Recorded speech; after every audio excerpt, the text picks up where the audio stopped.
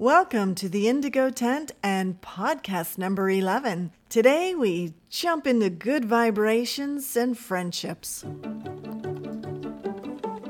We're drawn into thousands of interactions every day that demand our energy. Those interactions can pull us out of alignment with our thoughts, our actions, and our higher self. We end up feeling fragmented, emotional, and basically out of harmony. This state of being stuck impacts every interaction we have, both personally and professionally. Join us on this journey of transformation. Here in the Indigo Tent, we have conversations about changing what's stuck and finding some joy along the way. This transformation is what we call energy in motion. This is the process of joy, and this, dear listener, is our purpose. Hey, Zella. I was just thinking of one of my favorite songs, Good Vibrations. Let's sing it. Okay. Good vibrations.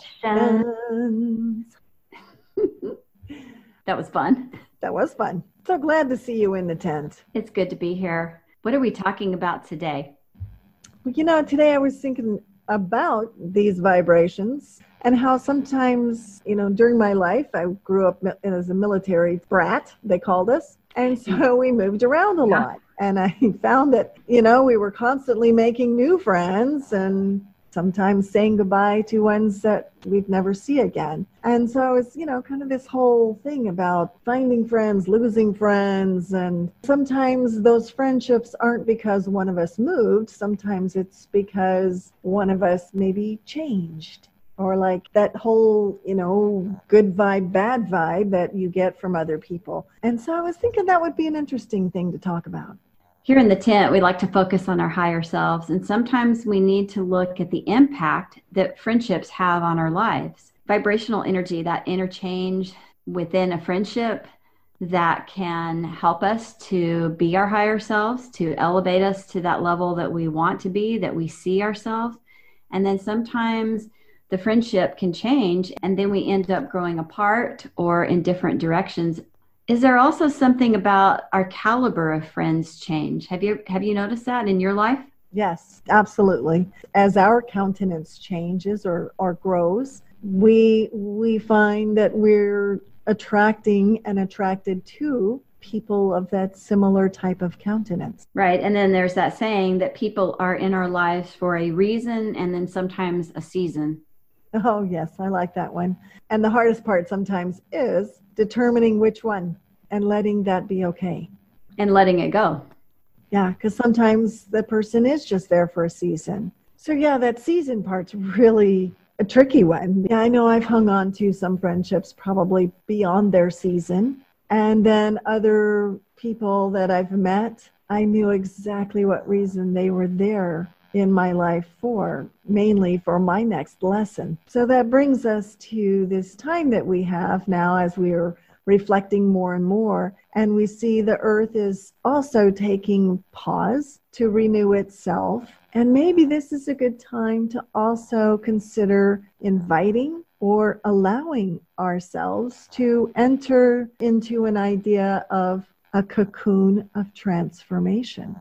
And we've said that quite a bit in our past few podcasts. With the COVID-19, we've been thinking about, because we've had a lot of time to think about, we have been reflecting on who are we, where are we going, how do we get there? And then especially, it's time to evaluate what's working for us and what's not. For instance, friendships, are they elevating both parties? And if they're not, what do we do about that? I've recently been listening to Trevor Mawad, and he is a life coach, and he gives an example about positive and negative words.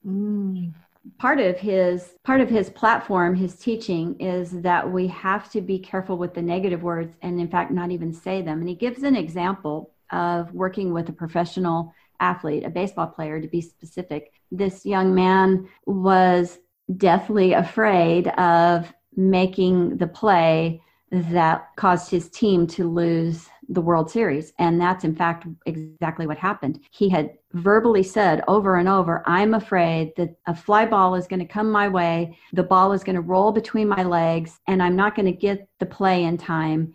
And because of that, we'll lose the World Series. And what he said actually happened. Ouch. That must have been heartbreaking for that athlete to be in that situation.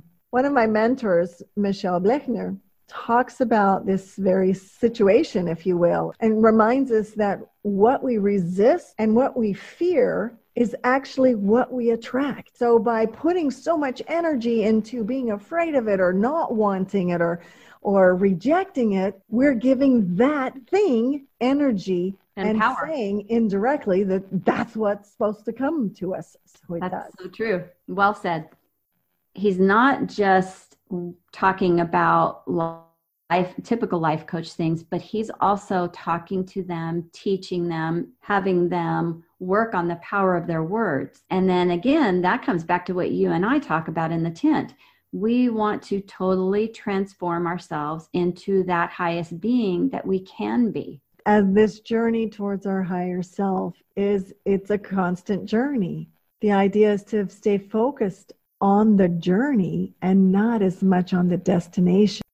So it's so important that we consider both the types of friendships that we have and the way that we interact with the people around us, friends, acquaintances, coworkers, colleagues, etc. Because here's the thing, that energy and that emotion and that level of belief behind the thoughts that we think determine whether we become our higher self or we have a moment of digression. So I want you to really hear this part. Thoughts become a chemical reaction. They literally create a chemical action in the brain. So when our perspective of the world changes and the actions that or the thoughts that we think become the actions that we take. So going on, our perspective of the world can change the way that we relate to other people. So as we become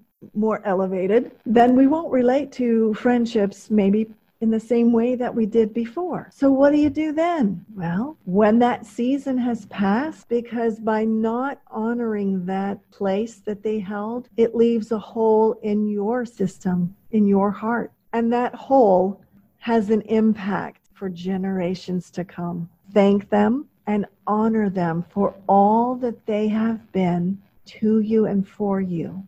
That's pretty deep. And we're going to end this podcast with a quote from Wendy. This is one of my favorite things that she has written. Like the ebb and flow of the ocean, friends will come and go throughout your life. Some will be gentle, flowing.